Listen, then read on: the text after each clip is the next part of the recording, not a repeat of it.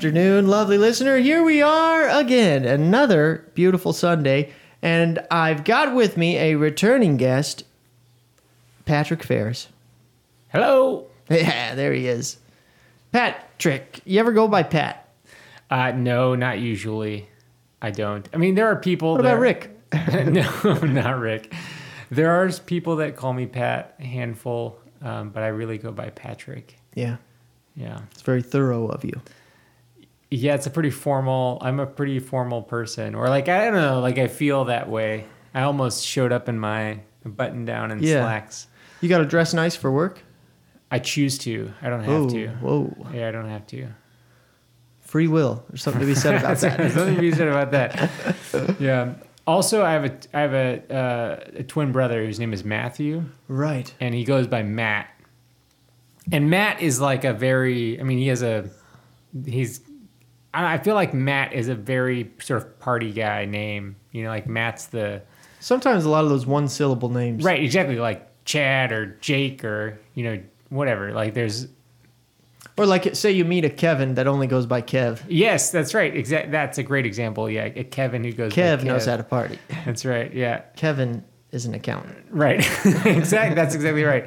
So I've always felt like Pat was the wrong name for me. Yeah, you're more of a Patrick. Yeah, for sure. exactly. So I just felt like also when I was young, there was a woman in my dad's church that went by Pat.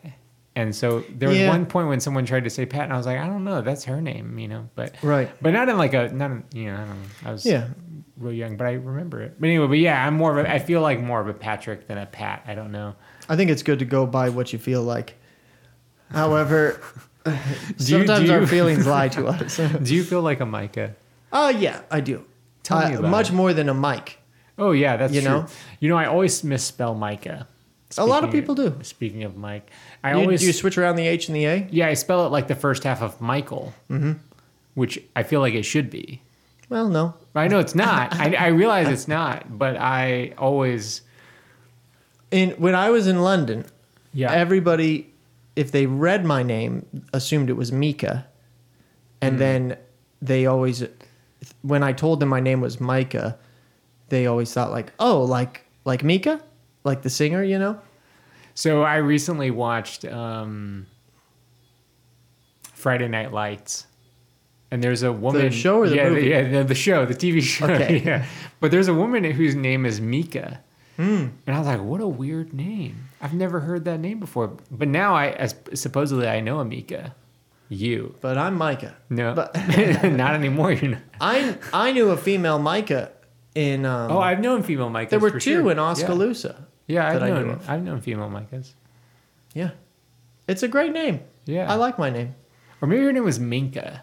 I don't remember. Minka. It was something like that. It was something Sounds that like a trapper. I was not like Minka. It was something I was unfamiliar with. Something that I thought, oh, that's an interesting name. Patrick, if you could be an expert in any field, which would it be? Oh, I don't know. That's a tough I just think it's funny because on Oops, I Missed Church, like I don't talk to experts necessarily. You know, I just talk to whoever is willing to speak with me a lot of times. And most podcasts and things will seek out experts or people in particular fields that can discuss the topics they're so familiar with, you know? And I was just thinking earlier of like, I like the idea of asking my guests that question to think of if you were an expert or classified or known as an expert in some field, which would it be, just as a way to kind of explore each guest's particular passions or things that make them feel like they come alive, you know?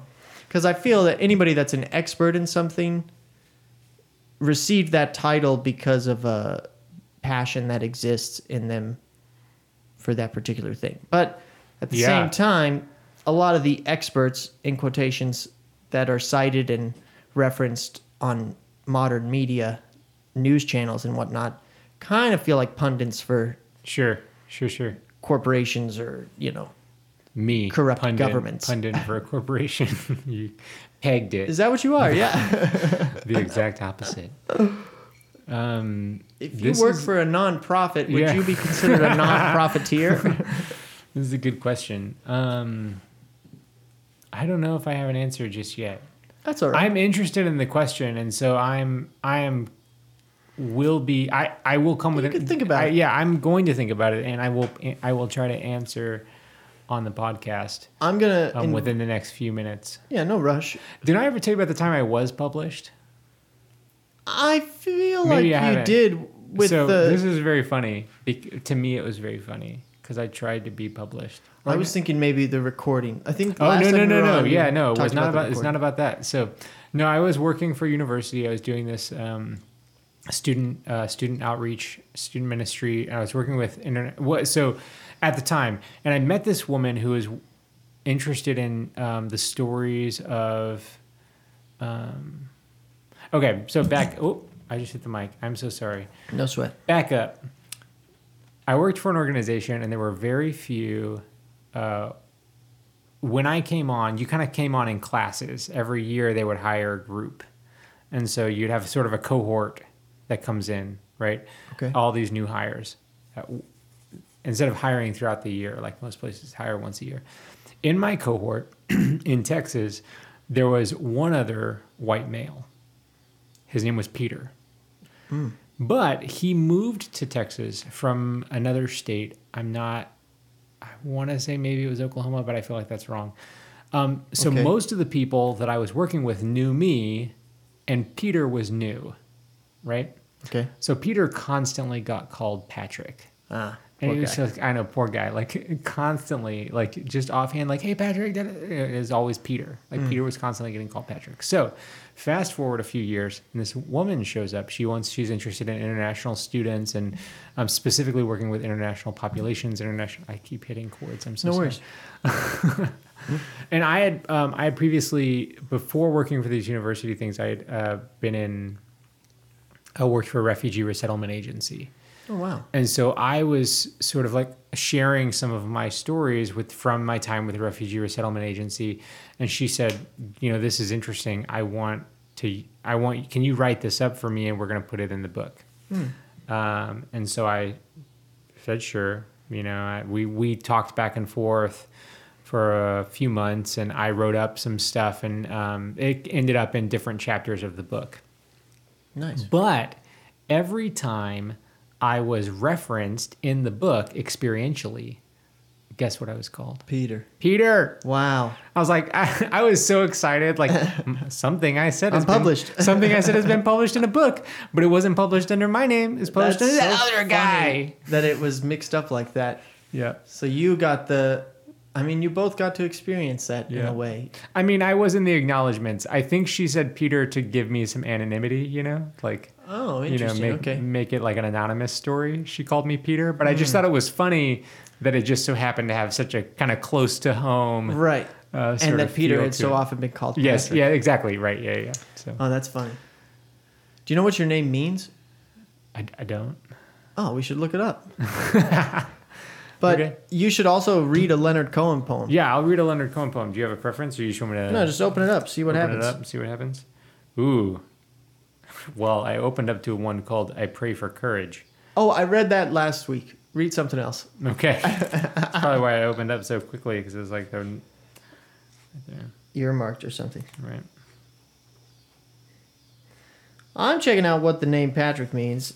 And just filling the dead air, but you find there's a number of poems that are dated, and so I'm trying to find. Okay, that one says, "Oh, you know what? I think it's a set." Nobleman, patrician.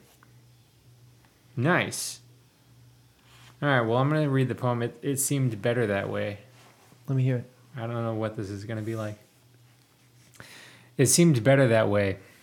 When first I heard him speak, but now it's much too late to turn the other cheek. Sounded like the truth, seemed the better way. Sounded like the truth, but it's not the truth today. I wonder what it was. I wonder what it meant. At first he touched on love, and then he touched on death. I better hold my tongue. I better take my place. Lift this glass of blood and try to say the grace. Wow. How appropriate for Oops, I Missed Church. Yeah, maybe. And I really like Leonard Cohen poems. I never listened to his music a whole lot, but I love his writing. Yeah. And the foreword in that particular book, The Flame, for those listening, is written by his son, and he talks about how his dad was just always writing, you know, or like, and it wasn't like on a fancy computer or notepad or something. He was just writing on anything all the time because he just constantly had things going through his mind. And I love the way that he talks about spirituality, in particular, like Christian spirituality, you know, and the connection to that. Because I don't know, he seemed almost troubled in a lot of ways, you know, or like burdened by the weight of existence, which I think a lot of artistic people are, maybe more so than others, just because, I don't know, there's such a paradoxical nature to reality with beauty and pain, you know, or just like beauty and tragedy, where you need one to have the other, sort of. Mm-hmm. But yeah. So I actually really love his music. Yeah, you have a favorite song? I do have I don't know if it's a favorite. I do actually. Okay, so I'll say yes. I do have a favorite song. There's the first one that comes to mind, and for the life of me right now, I cannot remember the title.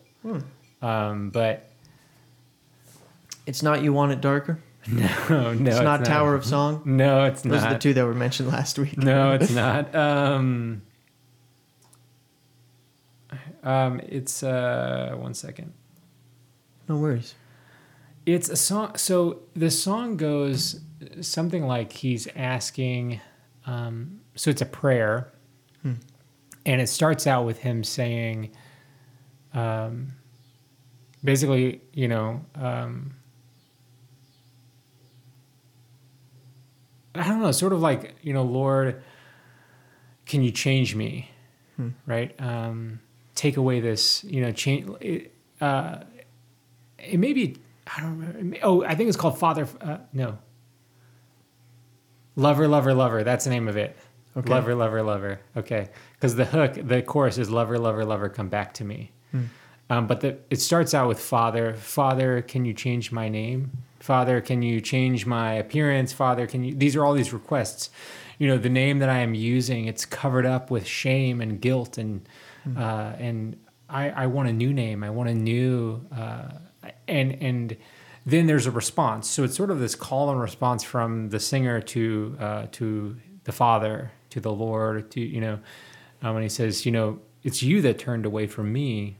You know, it's you that did these things. Didn't you ask for this? And he says, but Father, wouldn't, you know, if that's true, then why don't you do these things? And he says, but isn't it this way? Isn't it that you did this? And then the chorus is, you know, that lover, lover, lover, come back to me. I don't know. Like the first time I heard it, I was really struck by it, and I have, it's a really, really great song. We should listen to it. We will. Yeah. I'll play that. Come up in the break. It's the first song this week. Yeah. But yeah, it's a really great song. What do you think of something I love so much about some of the Christian metaphors? Like the idea of the bridegroom paradigm and then the father picture, you know, of God the Father, where it seems that the two most conceivable notions of love for humanity is that of parental love and like love in marriage or romantic love, you know. And I think it's so beautiful the way Christianity in particular sort of capitalizes on those in the imagery of Jesus as the husband to the church, you know, the church being the bride of Christ, and then also the love of God the Father as a like perfect parent.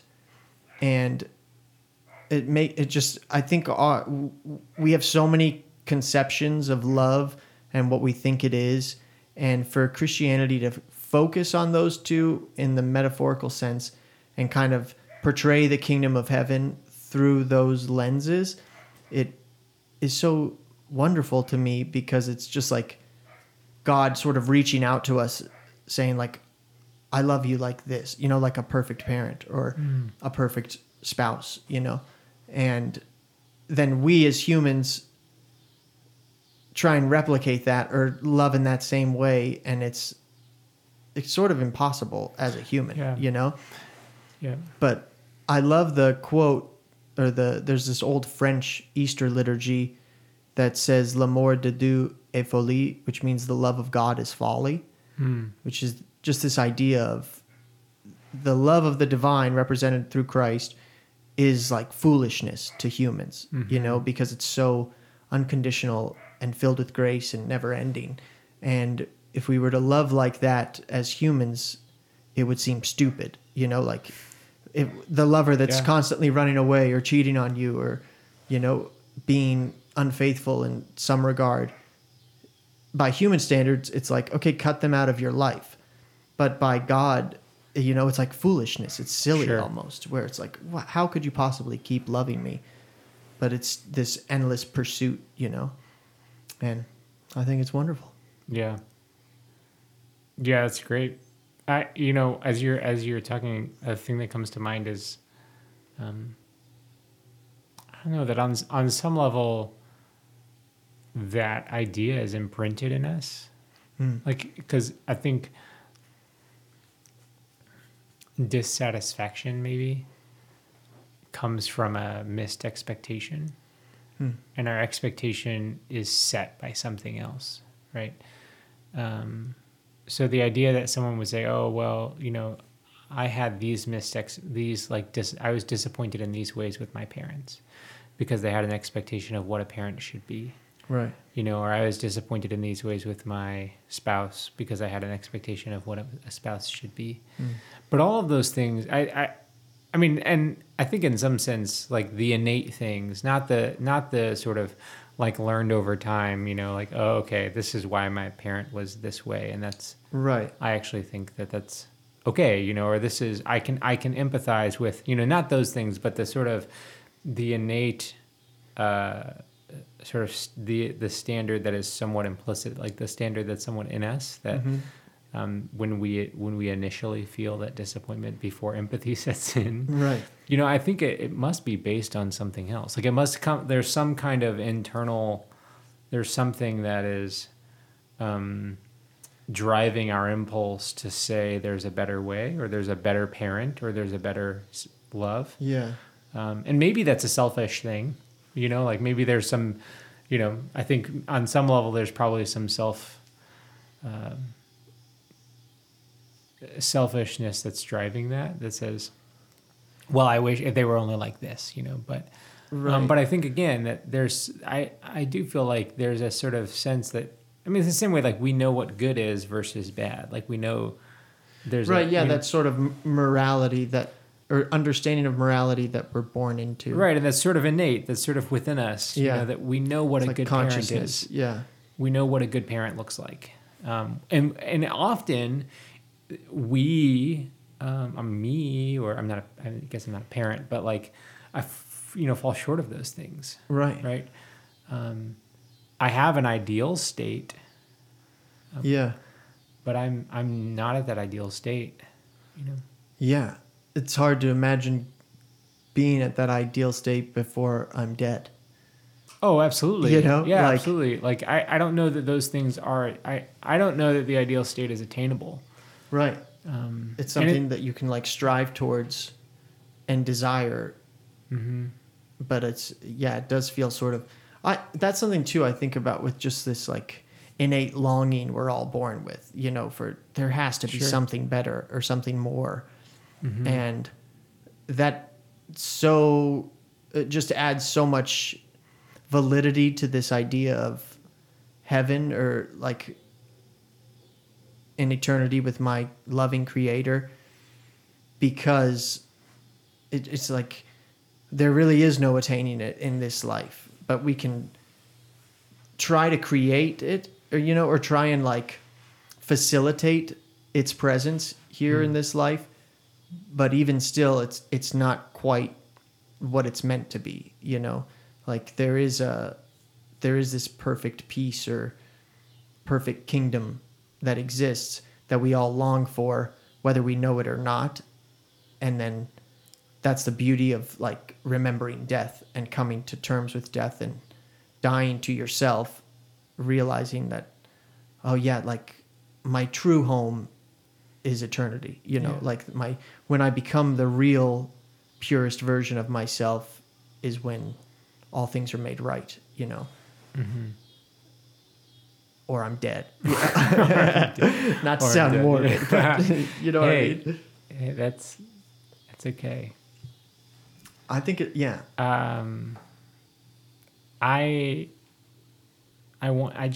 is part of me that wants you to repeat everything because I liked it. But I have a question. So how do you talked about facilitating those things here. What is that? What do you mean? I think that's something it comes back to this idea of community and loving your neighbor, you know, or creating environments where people feel safe to further explore this idea of their true selves, you know, and not just how they feel, you know, or like what culture is telling them they are. But when I think true self, I think of like, who am I in the kingdom of heaven, or this new Jerusalem, if you will, of the perfect kingdom, you know, and I'm never stressed. I'm never impatient. You know, it's like I'm a garden of the fruit of the Spirit where these things just come out of me. And I think that's our true selves. Like that's who we were created to be. And this world tries to keep that away, you know, or tries to create environments where we get caught up in comparison or caught up in competition, or, you know, this idea of like thinking we're better than others or worse than others, and forgetting that, no, we're all just like here breathing the same air without choice. You know, like none of us decided to exist, but we're thrust into it. And then in realizing that being thrust into existence, we have a choice to make of whether we want to, you know, create environments where joy and celebration is more attainable or easier to fall into. You know, it's like releasing yourself from this sort of standard or obligation, and rather relying on the idea of resting in one's own belovedness and creating environments where it's easy for others to do that, you know. And not to say where you're just like condoning everything and everybody just do whatever you want, but looking past that, where it's like, how can we serve one another, you know, or like, how can we care for one another, even in situations where it might be difficult, or like having a hard conversation or something. Yeah. You know, where it really is the more loving thing to do, to be, you know, but then to do it with grace and patience rather than like, this is why you're wrong, you know? Yeah. I think that has often plagued the church, where they've thought, oh, we need to get all these sinners to repent by making sure they know they're sinners. You know? I don't even know if it's just plugged to the church. Right. You know? Well, culture in general. Yeah. Yeah. Yeah. But that's something I love so much about music too, Yeah. because I think music is this sort of glimpse into eternity, where, you know, you can be at a concert of a secular band or whatever, and still, I think, experience the presence of God in that, and this sort of weird community that forms, or sort of like just significant moment where you're sharing this experience with those around you, and it feels just kind of like a glimpse, or a dipping the toe into this kingdom of heaven, you know? Yeah. But it's like all of our efforts are still not quite there, you know, where it's never going to be perfect by any means, but I'm with you. So I've been thinking about your question. Oh, nice. Our expert today, ladies and gentlemen. Because I really resonate with everything that you're saying. Just to like up front. Nice. Thanks. And I think so. When I was younger, I read so in the introduction to a book, in the introduction to Allen Ginsberg's book Howl, the first publication of it from City Lights, there's a introduction is written by William Carlos Williams, and there's a line in it where he says, "We live in a blind world." I'm paraphrasing, but we live in a blind world where blind people live out their blind existence, walking around in blindness. But poets have the eyes of the angels. Poets can see. And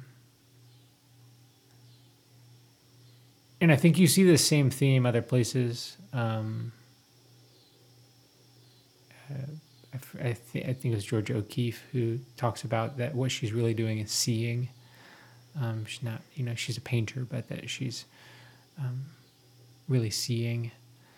And this is a really common thing. I think there's something about even what you're saying that resonates in that same plane, right? That there's this world that we live in, this world of, I don't know, whatever, corporations. Right. The physical, tangible. Yeah, and then there's this other thing. I was working with an artist a few years ago, and she just made a comment that stuck with me. She's talking about this. It basically was like, we were talking about like her and I were together sort of lamenting, like, why are we this way? And she said, some people can touch both the earth and the heavens or something like that. She said, again, paraphrasing. I think that's the same idea as William Carlos Williams, right? That like there's this world, this thing that we're all kind of in. And then there are these people who can see, these people who are touching something else. And I think it's one thing to just be able to touch that thing, right?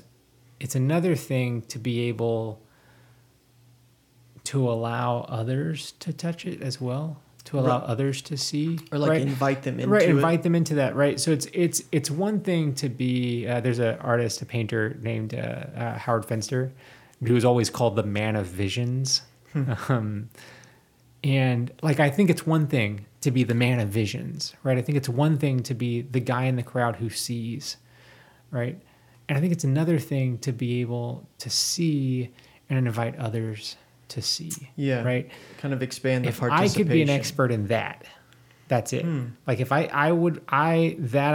is it, right? I would want to be an expert in that thing. Like I don't think that's a capitalized job. Like I don't think it's a thing that's gonna, like, you can't put it in an infomercial.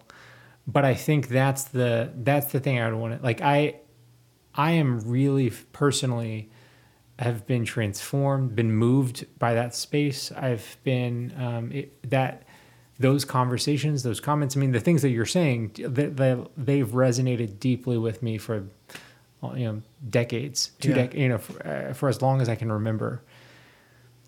That line. I mean, I remember the first time I read Allen Ginsberg, I was young, and I remember thinking like, oh man, this is it. Like this guy, and the guy who gave it to me said, you're going to like this, for the very reason, he didn't say you can see, but he said like, this is going to make sense to you, that knack that you have. And I think like I have for most of my life been trying to figure that out, and I would say that if you were to align all of the things that I've done, it'd probably be in service of that same thing. Yeah. And so whatever facilitating site, maybe I would be an expert facilitator of other people's sight.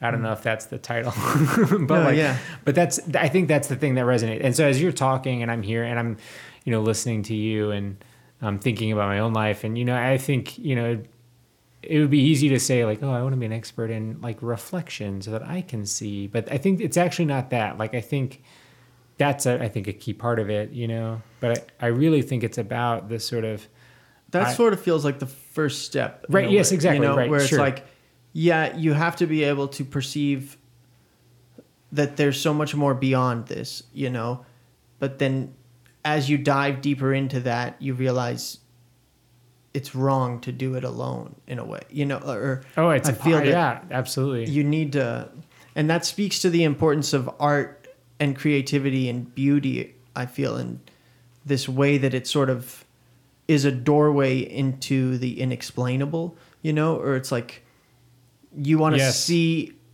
this inexplainable reality and then invite others to participate, because so much of it, in my mind, or the beauty of art and music and creativity, is the participation, like the nature of participation that's attached to it, where even just viewing something that someone's painted or reading something that someone's written or listening to something, it's your part. You are participating just by,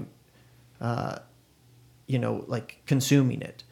And then I think that every single person has this creativity inside of them. And for a lot of people, it just maybe hasn't been woken up, or hasn't maybe been encouraged in a way where I think it's, because I feel that potential is in all of us, like this creative spark.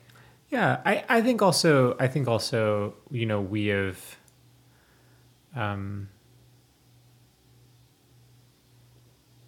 I don't know. We have monetized. I don't think that's that's not the word I'm looking for. I get what you mean. But we have commodified. Maybe that's what I'm looking for. Maybe not monetized, but commodified what it means, what art means. Yeah.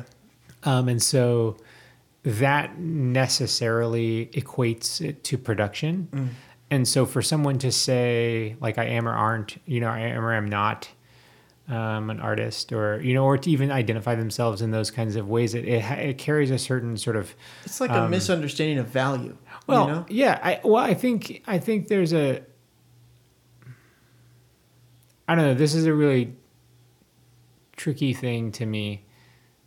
I don't know. I have some personal feelings around it, but okay. Like, I do think that everyone is. I do think that you're right. Like I think that like everyone's creative. A thing that comes to my mind right now is I have a friend who's a priest. Mm-hmm. He used to well, I don't know if he's a priest now. He's no longer. I mean, he is a priest. Take that, but he's no longer like acting in a parish. Okay. Oh, I mentioned him to you when I was talking to. Anyway, he's no longer like overseeing a parish. Right. Gotcha. He works at a Catholic university. But he was in a previous life. He was a curator of an art. He and his brother ran an art gallery, and so he's a very fascinating person. And so that's sort of explaining the person. He goes over. He was in Africa, meeting with other priests, and I think he met a young priest and asked, what do your parents do? Where are you from? The kind of standard, like you just meet somebody asking these questions. And this guy said his dad was an artist. And my friend, the priest, his kind of first inclination was like, oh, what does he do? Where does he show? Like the sort of standard American like conception of art. And this guy was like, oh, he doesn't sell anything. Like he doesn't, what are you talking, what do you mean? And it's interesting, like he comes from an agrarian group. It's a kind of a tribal society, in that village, it like his dad plays this role. And that, it's not the same, that we don't understand it in the same way as we do here, where, so that's the thing that comes to mind, is like that there are other ways of understanding what it means. Yeah.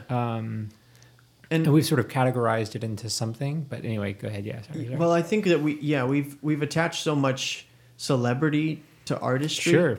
Where we've robbed art of its simplicity almost.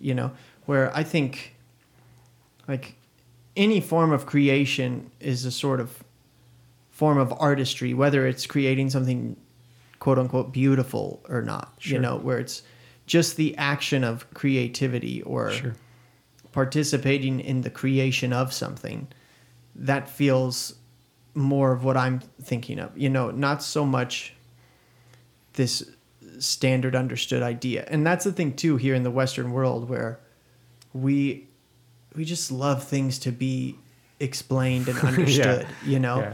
We love to check boxes. Yeah. And it's like, okay, it makes sense. Great. Yeah.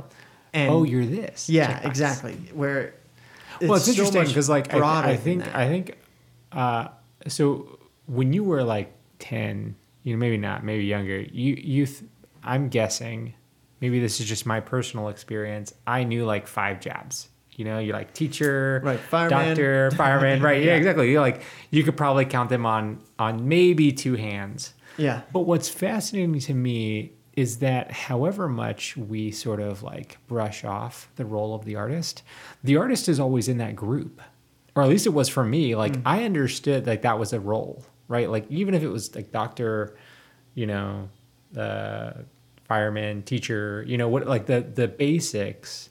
I didn't break it up like painter, sculptor, right. like I just classified them as lazy hippies. Yeah, there you go. That's right. Yeah, that's right. Your family is different than mine. Right?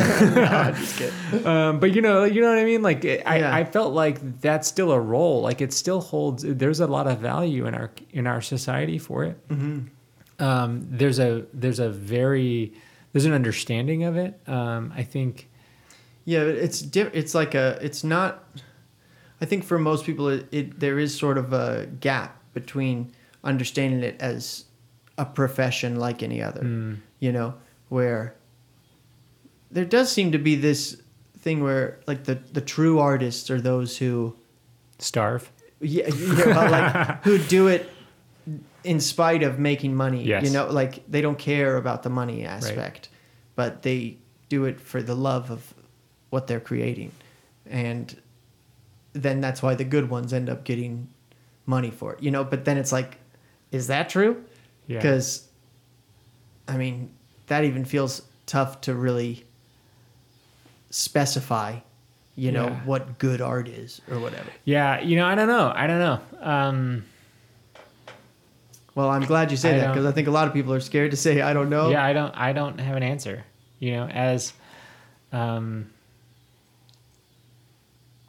And maybe it's because I'm pretty hard on myself as someone who produces, I guess, many kinds of creative things. Mm-hmm. Whether that's, I was just in a phone conversation with my brother earlier today, and he was like, talking about that I write good songs, and I in my head I'm like, that's a joke. Like I don't write good songs. I don't write good songs. So maybe it's because I'm a little bit hard on myself. But I really don't know. I don't know what is like. To me, there's just a feel. I can't explain it. Like right. I know when something's good, and I know when something's not. Right, but is to you? Yeah, but that might be subjective. Like it comes down to might be subjective opinion a lot of times. Okay, so you want to know a funny story? Of course. So it's about this, like, we know when things are good. So a few weeks back, in mid-August, we were playing, had some family over. My wife's family came over, and her sisters and her sister's children, one of them is an 11-year-old boy. Uh-huh. I believe he's 11. He either just turned 11 or he just turned 12, but I'm pretty sure he just turned 11. Preteen. And so we're all sitting around in the living room playing catchphrase. Okay. Nice. And, you press the button and this little phrase comes up and you've got to act it out or whatever. Well, the phrase that came up was, who let the dogs out? And as soon as it was guessed, no one even said like, oh, who let the dogs out? Yeah. We all said, who? Even my 11-year-old nephew was like singing the song. Oh wow! Which clearly came out. If you're listening to this and you know the song, you know it was more than 11 years ago. Yeah. And Jennifer, my wife, and I were kind of laughing about it, and she said, she asked the question, do you think he knew that it would be this way? Like, do you think that, like, when he wrote that song, when he wrote that chorus, do you think he knew it would be a catchphase? Do you think he knew that, decades later, 11-year-olds would be singing along? Do you think he knew that it would just never go out of style? There's a question, like, when he wrote this song, did he know? Did he realize what a timeless treasure it would be? Yeah, yes, exactly. National treasure. Yeah. Did he realize what it would be? I mean, and I think the answer is, like, do you ever know? Yeah. Like, he probably thought it was catchy. Like, he probably listened to it, like, oh yeah, like this is fun. This is fun. People are gonna dig this. But it could have easily been gone in a year. Yeah, it did have a strangely wild cultural impact. Songs come out all the time, thousands, of songs, like every day, and some of them stick, some of them don't. Yeah, some people are still saying #blessed, and I don't know if that came out before or after. Whatever the guy's name is, I can't even think of his name, but I know the song. The #blessed song? Is that a song? It's not a song. He says it in the song. Oh my gosh. Oh, I don't know if I know this one. You do know the artist. I can't think of his name. Oh my gosh. Justin Bieber? Nope. Timberlake? Nope. Who's another Justin? Nope. It's not a Justin. It's not a Justin. Anyway. I'm not going to think about it.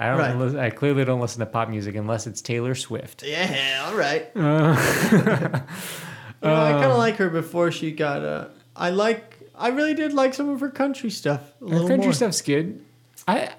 Okay, look, I don't really listen to pop music, but Taylor Swift has really got something happening. Like, she's really smart and she's good. People give her crap all the time. People make fun of it, like, I think it's funny how but she's really become such a figure of either absolute love or absolute hate. Yeah, totally.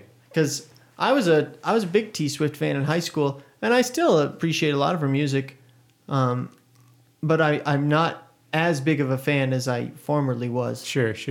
I think just because there's so much music. And I'm always she has made in the last I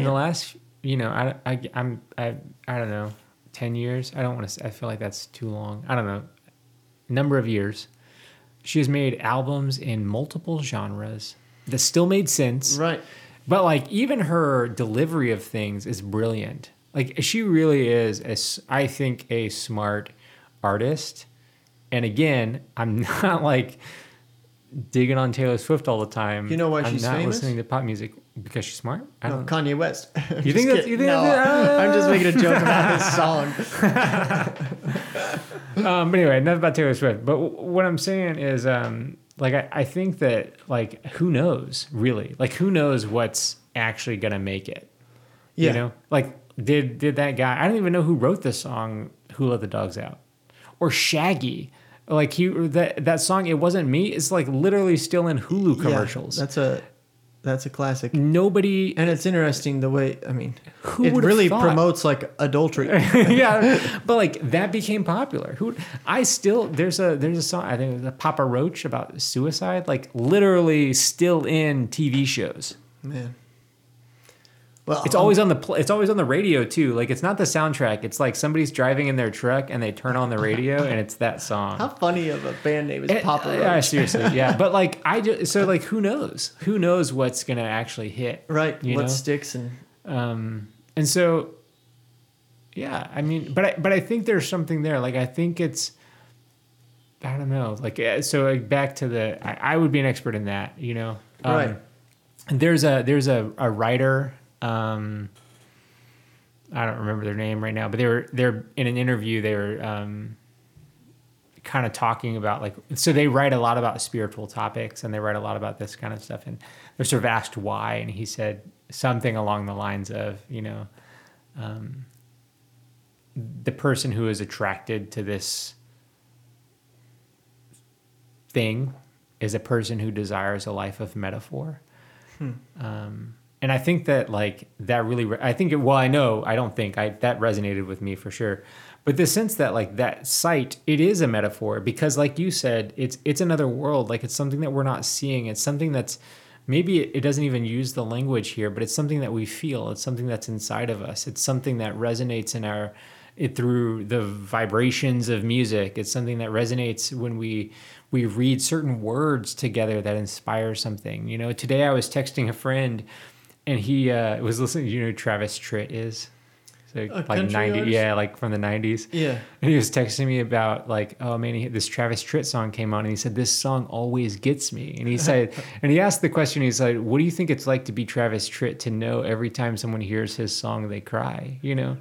And I thought like, that's what it means, you know? Like that's such a brilliant like idea, like that we're creating these things that are moving, that are like somehow articulating sight. Yeah. And a lot of times we miss. A lot of times we don't hit it, you know, but then sometimes you do. Yeah. You know? And it's just like the effort to capture that notion or that I don't know, I love the inexplicable nature of it. It is. You know? It's inexplicable. It's I can't explain it. You know? It's something. It's like a spiritual compelling, you know, or spiritually compelling thing that's in a song or a piece of art or even a movie or a poem or a movie or anything. Yeah, a soundtrack. Like any of these things. Yeah. Absolutely. It's like it's syllable counts. It's There's some sort of emotional weight to it. Absolutely. And I want to say this. I said that if I could be an expert in that, right? That's what but I also want to clarify that I think the kind of broad definition, like how we think of an expert is, I think there's, or at least me, maybe the way I think of an expert is someone who produces like expert, like in that space, right? So it's the guy who's, you know, written 100 books on the topic, right? That guy's the expert. He's the one that can speak for it. I actually am one as a person who's really trying to push myself toward process rather than product. I think I want to redefine expert for myself, but maybe in case the listening audience out there in Radio Land is also defining expert that way. I don't know. Like because I don't know if that's the kind of expert I want to be. Like I say I want to be an expert in this thing and seeing, right? Or like whatever, or like but guiding others to sight. Your understanding of what an expert is just someone that has all these has the answers, like, and is tangible producing things that you can. And I think it's about the process, right? I don't want to say like I don't. Man, I have it with me, but it's in my car. But that's okay. But years ago, 4 years ago, I left a job, and I had drawn a picture in my journal, nice. And I wrote on it all these years pretending I'd had sight. And again, like I'm just kind of continuing. I've been thinking about these words forever, you know, but maybe not that exact word, but you know, the idea. Because like I said, like this is the thing that I think has driven me for decades, like this. But I feel like there's something about words, like, because there's just something you can't explain. There's just something I can't say. Yeah. There's just, it is inexplicable. Beyond definition. It's beyond definition. It's beyond language. And I really think that's why metaphor is important, right? Like the guy I was just saying, the writer who, you know, being an artist who said, you know, I want to live a life of metaphor. And I think the reason in Christianity, a religion, they utilize metaphor so much. You was talking about at the beginning, the bride. Jesus isn't really a bride. The bride's a metaphor. Right.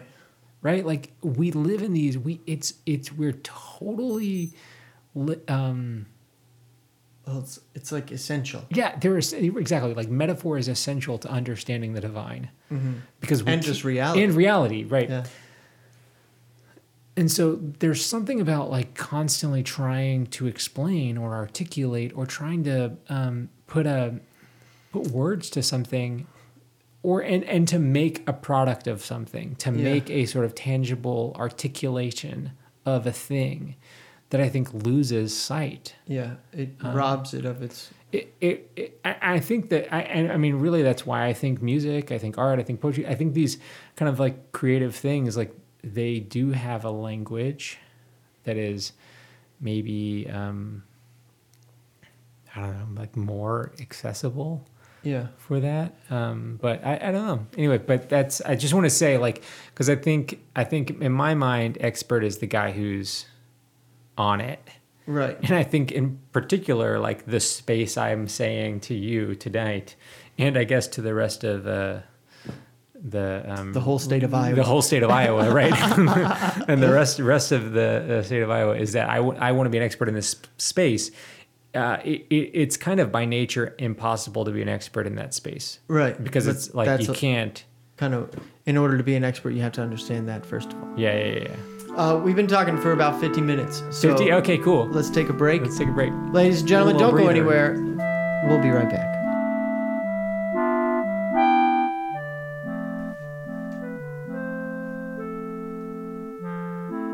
Ooh, welcome back, lovely listener. It's the second hour now, and I'm still here with my friend Patrick.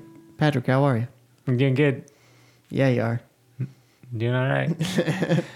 My dad used to say, just good, not wonderful or fantastic or marvelous or terrific.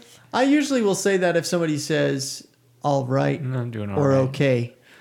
Or if you can see the eye roll at the cashier at HEB, and they're like, you're not really okay. Yeah. I can tell. It's like, what's really going on?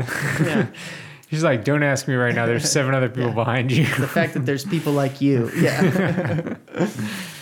Have you ever worked at a grocery store? I've not. Nope. But sometimes I think it'd be fun. I have a friend who works at a grocery store. Or actually, it's my friend's husband who works at a grocery store. Okay. Which I guess I could say he's my friend as well. Yeah. We're not nearly as connected as his wife and I. Yeah. An HEB?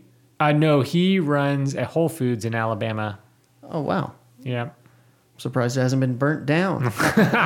Just kidding. Yeah. No, I think there's actually a couple of Whole Foods in his area. He lives in, he and his wife and kids, they live in Huntsville, Alabama. Oh, nice.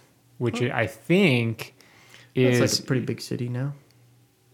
I think it's still pretty small. I'm not 100% sure. I'm not 100% sure of the size, but big enough for. But it's big Whole enough. Foods. Like yeah. So NASA's there, right? And I think like per capita, it's the most educated zip code in Alabama. Wow. I think something. It's a lot of mainly because there's NASA. Right. Astronauts. Yeah, there's a bunch of, real rocket scientists. That's one of the other 5. You could be like a rocket scientist. You could be like an astronaut. Yeah. Careers. Yeah. Right. The other 5 careers, yeah. Artist, astronaut. I don't know. I wonder, I feel like I just sort of imagined scientist as a career. Yeah, right, exactly. Yeah, you don't know what it is. Yeah, it was just kind of just a thing. It's because I saw Dexter's Laboratory. Yeah. And thought, it'd be cool to be a scientist. Oh, that's not the one that was Pinky. That's I'm going to take over the world, right? Yeah, that's another one. I didn't watch those cartoons that much, but I know what you're talking about. I didn't watch a lot because we didn't really have TV, but when I saw them, they impacted me because we didn't have TV, you know? I did watch a lot of cartoons, just not those. Yeah. I think... I don't know when Dexter's Laboratory came out, honestly, but I think I was older when I started, like, people started watching it, and I was just not that interested. Yeah. I was watching MTV. Yeah. Cool guy. TRL, please. Oh, man. Yeah. Would you ever go to space if you had the opportunity? Oh, I don't know. It depends. If they requested... for like 1 million humans to be the colonizers of Mars, would you want to be a part of that? No. Yeah, me neither. I like Earth. So. I'm pretty good. I'm pretty good where I'm at. Yeah. I do think that if someone hand selected me and said, I want you specifically, I might say okay. To be desired in that way adds a layer. Well, not just that, but because I probably wouldn't sign up. Like, I'm just not, if it's only 1 million people, there are billions. There's 3 million in maybe not 3, I think it's like 2.5 or 6 or something like that. Right. But, there's a lot of people. 1 million is not that much. It's not that much. I grew up in Houston, which is like easily more than 6 million people. So I'm like, I'm probably not going to make the boat. So I just might as well not even sign up. Yeah. It's just kind of like voting. It's like, does me writing my name here really matter? And so I probably just wouldn't do it. But if someone sought me out and said, hey, we've been looking and we really want you, I think I'd consider You're the guy. Yeah. Mainly because I didn't have to, do the competitive thing. Right. And I'm not that, I'm not competitive in that way. I don't even think so I don't think I would. Did you play any sports in high school? Nope. Huh. I did. Weird. It's a big surprise, Patrick. Tell me about it. Is that a big surprise? I did in middle school though. Yeah, I tried them all in middle school. Yeah. And realized I had a stepdad who was pretty convinced that if you didn't play sports, you weren't a man. Yeah. And so I did play sports because I was a boy. Prove yourself, yeah. Yeah, exactly. But it's bad. Yeah, it was not very good. Yeah. I had the dreams though, the dream of, I feel like that's with anything, right? You have the dream of stardom. You're going to be something. But, I was like picking flowers in the outfield, playing baseball, Yeah. I was about the same sort of build. I was shorter because I was, in middle school. Right. I wasn't in my 30s. So I was a little shorter, but relatively the same build. And I did not want to get tackled. Yeah. And I was terrified of getting tackled. I don't know if they're actually true, but I feel like circling around the locker rooms of every middle school in America is the story of someone's spine breaking. Huh. And I was like, that's not going to be me. That's for sure. That's funny. Like, I'm not going to get tackled. That's not me. And so I thought, what can I do where I understand I have to hit people. Like, that's just a standard. This is football. Right. But what can I do to not be tackled? So tried out for the line. And for those of you in Radio Land, I'm not a very big person. And linemen are pretty big. Right. Supposed to be a wall. Supposed to be a wall. And so anyway, I tried out for the line. I was a center. I was first string on the third team. Okay. Makes sense. That makes more sense. When I did football in 4th grade. That's young. Yeah, my neighbor was obsessed with it. And he was like my first friend in Iowa because he was my neighbor. And this kid loved Joe Montana. Like, I had no idea who Joe Montana was. And I didn't realize Joe Montana was a football player. Yeah, he was a San Francisco 49ers quarterback. Okay.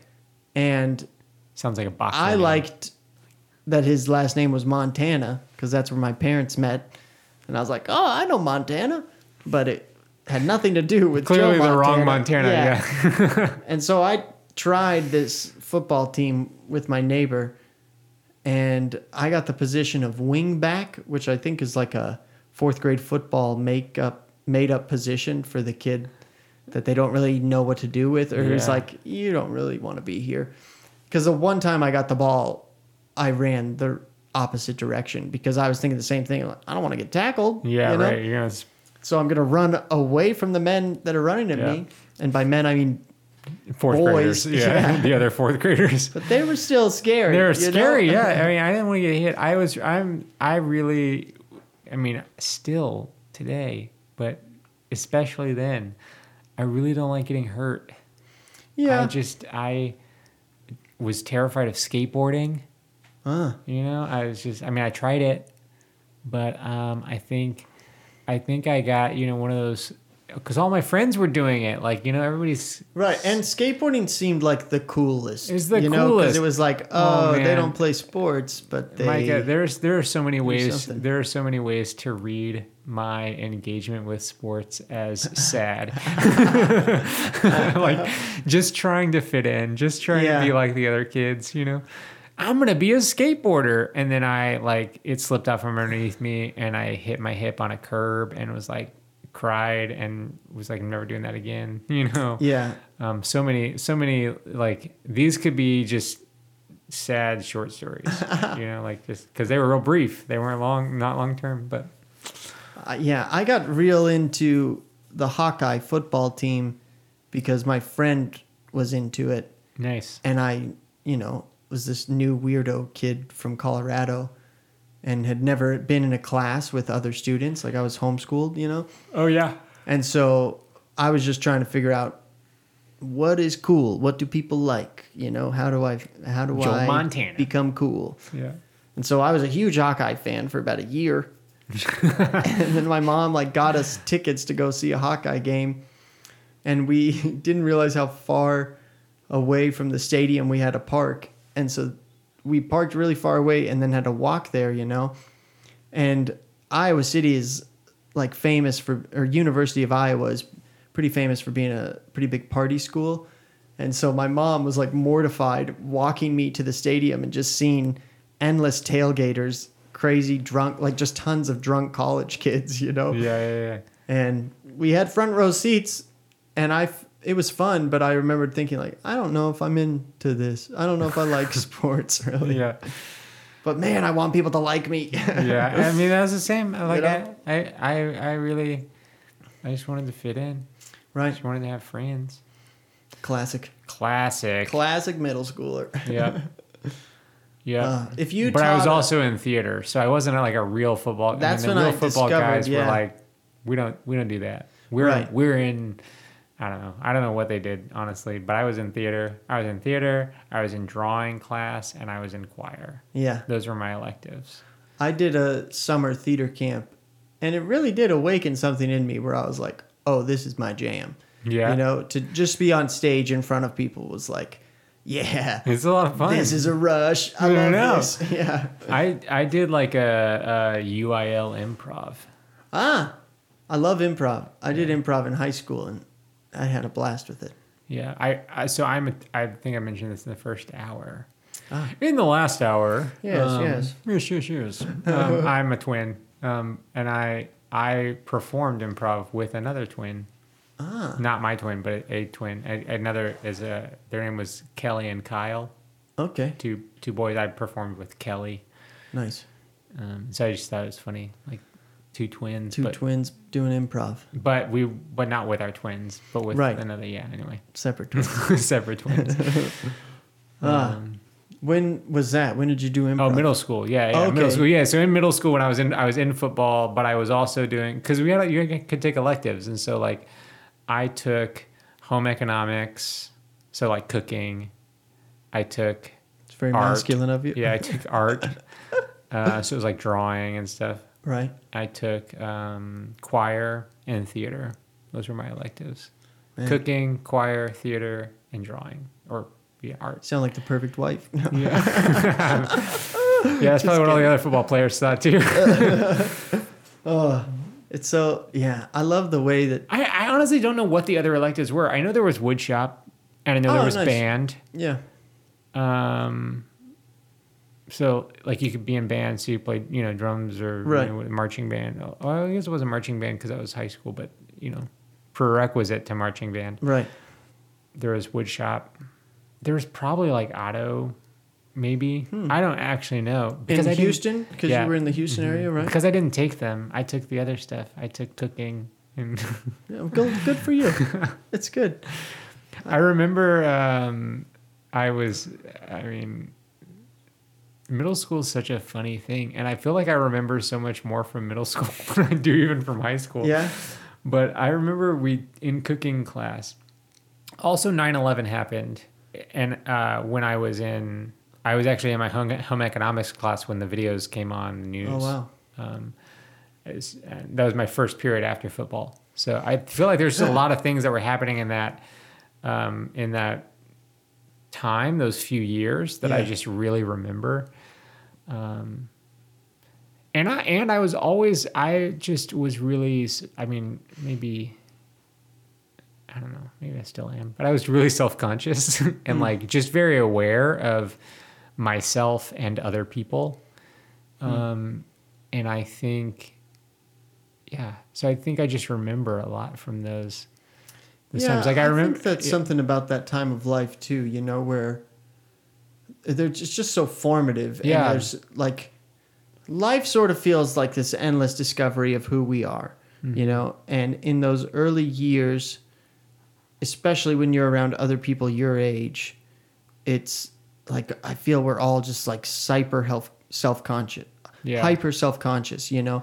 Well, I feel like middle school is like the first time you're meeting a bunch of new people too. Because elementary school, typically, I mean, not the case for you, I guess, because you moved, but for me, I mean, your elementary school is like in your neighborhood, typically. Right. And so and you're with those same people, like from before you're aware of yourself and others. Yeah. Until the point you're aware of yourself and others, right? But then middle school, you kind of are introduced to this new place, all of these new people from all the surrounding elementary schools, all these new opportunities and options. And, you know, it just, I feel like it's a lot. I don't know. I got my first punk record, CD. Nice. You know, I joined a band. We're in a punk band. I got kicked out of said band. Ah, shoot. Yeah, it's okay. That wasn't the what was the emo band you were in? No. This was before emo. This is before emo was a thing. You got to start punk. Face for radio. However, right. You know what's funny though? I still very much remember this. I got in big trouble in middle school in my math class, because my friend Alex and so we were in this band. He had come up with a band name, and I didn't like it very much. Thought it was just okay. His mother was a physics teacher at the local community college, and he came up with a band name. Maybe together, I don't know, but I know he was Quantum Rush. Whoa. Yeah, Quantum Rush, and I didn't like it, and I came up with the band name Rainy Day and a Rubber Ducky. I kind of thought I had that, those names that have two things, like, I don't know. You just mentioned one earlier, and the something, like something. Pearl and the Oysters. Yeah, right. Yeah, right. Okay, yes, something like that.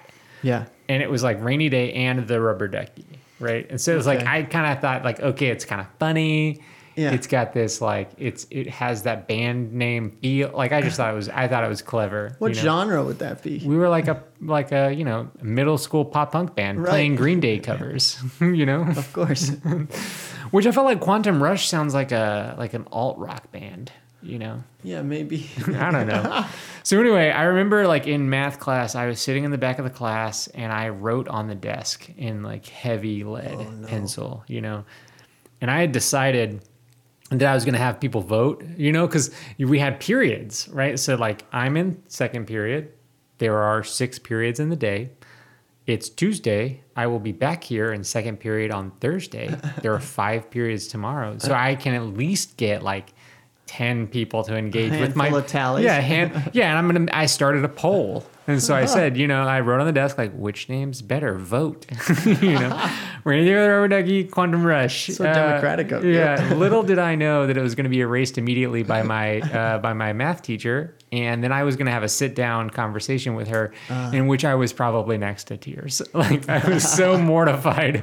I wanted the people's voice. I hated getting in trouble. Me too. I really did not want to be in. I hate getting in trouble. Yeah. And so I was. Did you ever get a detention? Oh, one time in middle school, actually, I didn't get detention, but I was being messed with by this guy in my science class, And I forget what happened. I think I was drawing in a journal or something, and he took it from me, and I got really mad. And so I kicked him in an inappropriate place. Oh, man. And he was much bigger than me, much louder than me also. Yeah. His last name was Torres, and we used to joke that he was built like a bull also, like Toro. But, we both got sent to the principal's office. However, he got detention, and the principal called me in and was like, "Oh, is you okay?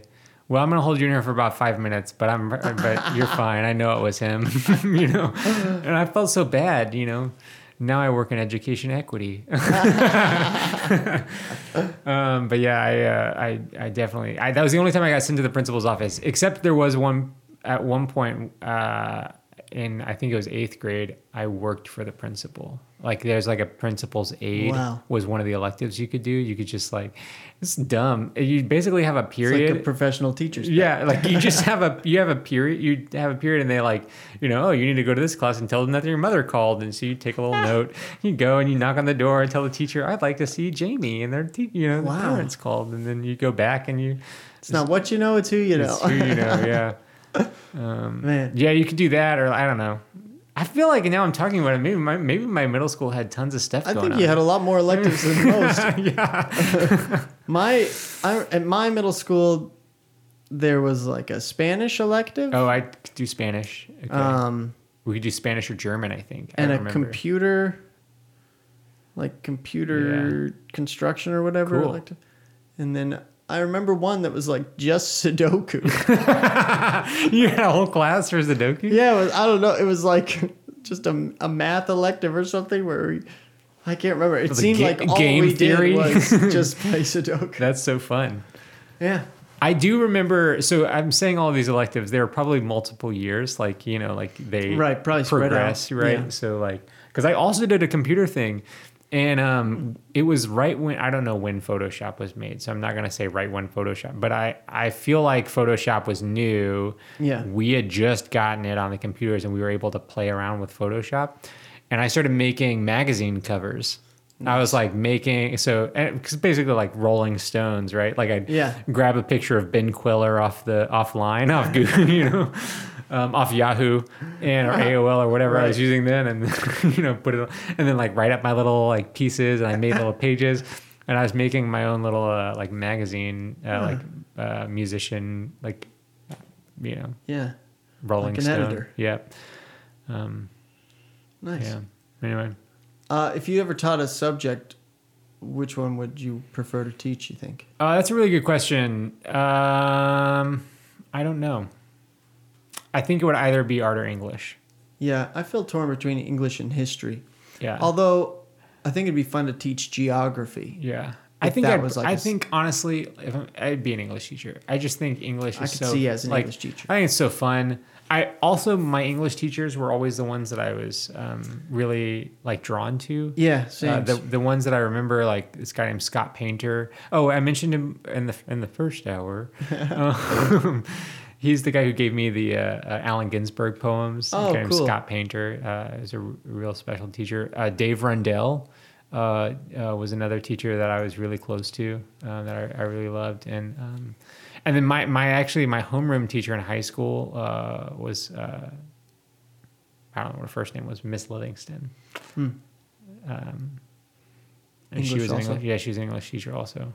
Yeah. I just felt like, and I think that's the kind of, honestly, like that was the thing that was really drawing me most. I think I did like art classes and stuff a lot as a younger, but when I got to high school, I was mostly doing, in terms of like being drawn to a creative elective, it was going to be English class for sure. Yeah.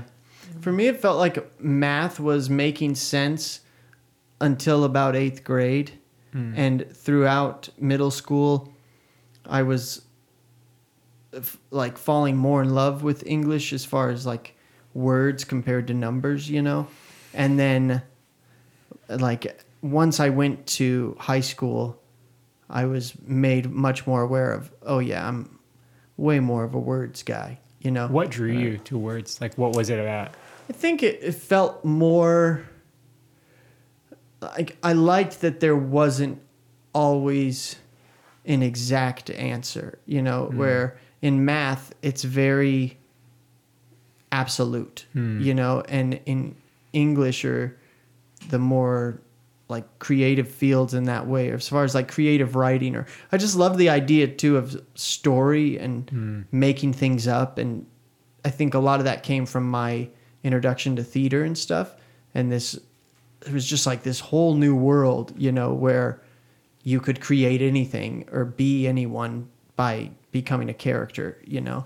And that felt so much more in line with English than math, where I think I just, like, growing up, understood the more exact, precise things. And I still enjoy that about mathematics and whatnot, but I love the freedom that exists within English more so to kind of, or like the beauty of interpretation rather than this is how it is, you know, or just kind of expanding beyond certainty to more like, well, it could be this, you know, or you could think about it in this way or something, you know, rather than just the exact, like, interpretation. 2 + 2 is 4. You know?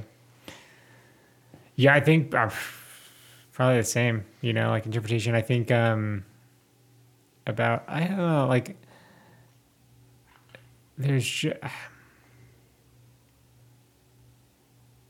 I just resonate with it.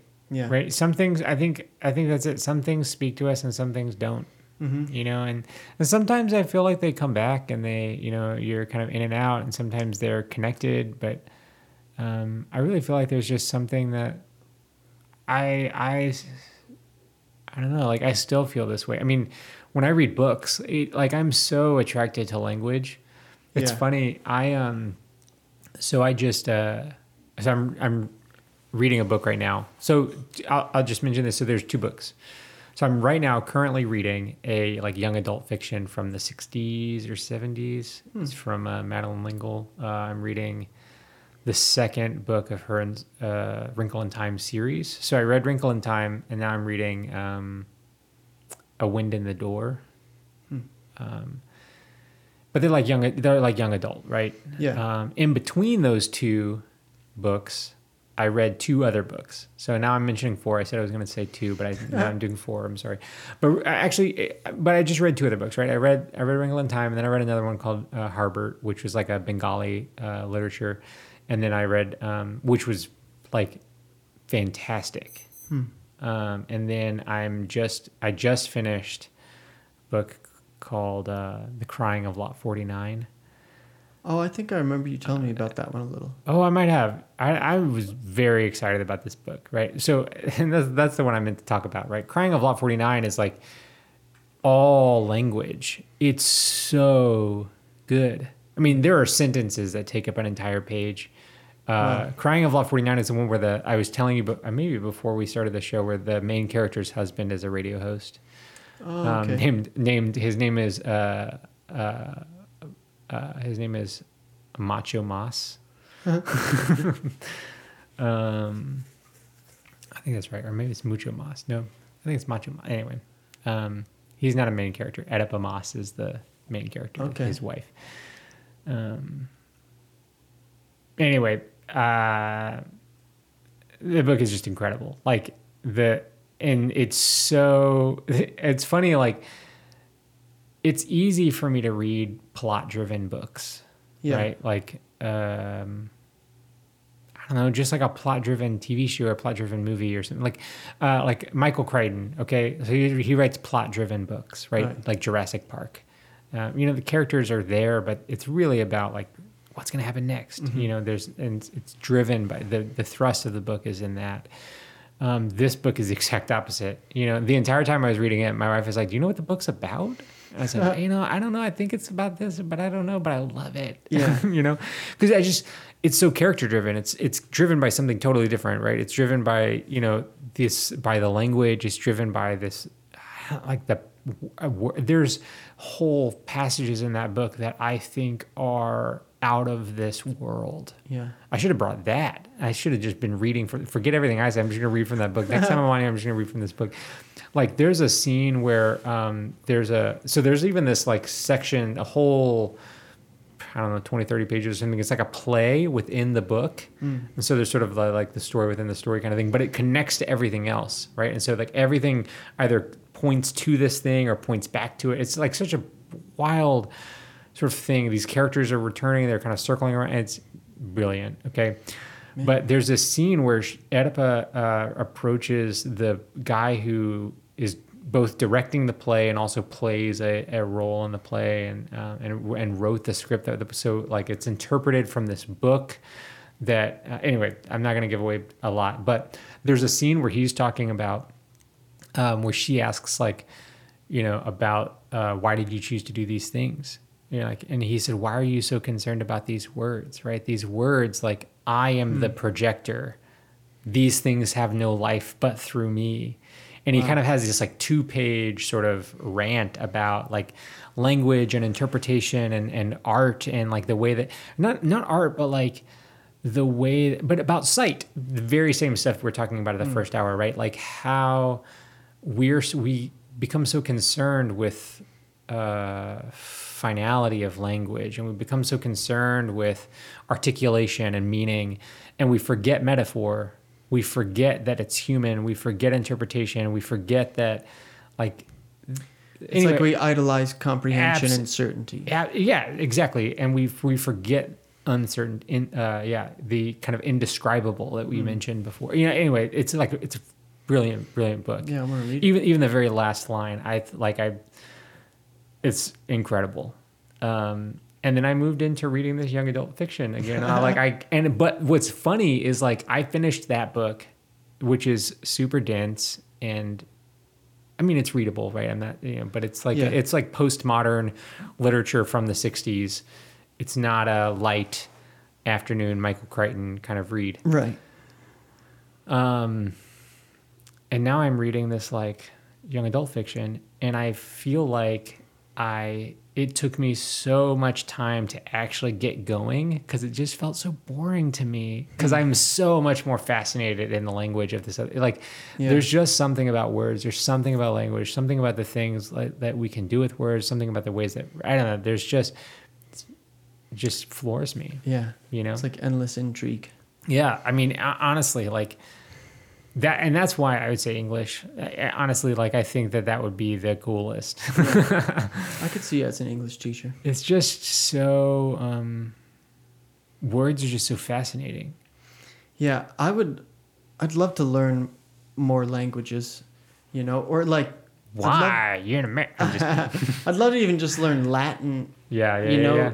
As a way to better understand this sort of root language that exists. And because, man, and English alone feels so fascinating to me, just with how many synonyms and antonyms and different things there are. Oh, sure. The connectedness and the way that words can sound the exact same and mean two totally different things, it's so fascinating to me.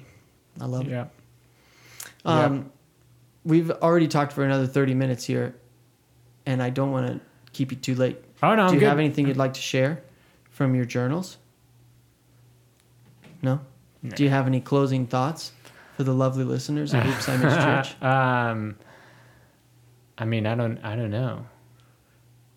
I think that's something that we've come back to a lot. I don't know. And I think that's a good thing to come back to. Yeah. I find too often it's like the idea of an expert, where we get so caught up in knowing, or being certain about things. And I feel that we forget the importance of the unknown, or the lack of full understanding. And I appreciate that about you, Patrick, where you seem to dive into that with open arms, unlike a lot of people that are sort of threatened by it or turned off, where if they can't comprehend it, they don't want to embrace it at all, Yeah. And I think you're good at embracing the unknown. Yeah. I appreciate that, because the unknown is not easy. It's not. I want to know. Right. That's like it's just the initial drive. I guess in some sense you're right. That's the reason. I mean, that's the reason I am running into the unknown.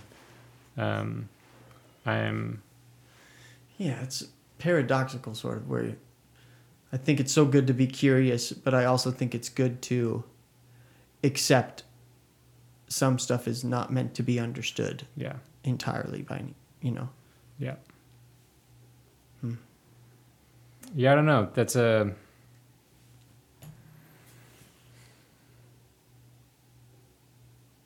don't know. That's all right. I don't know if it's all right. But I do. That's something I do know. Yeah. Well, it's fun. Yeah, man. I love talking to you. Yeah.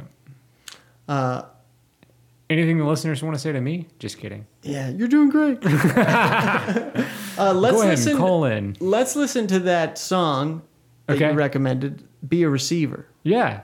By Benny Hester. Hester, yeah. What a name, man.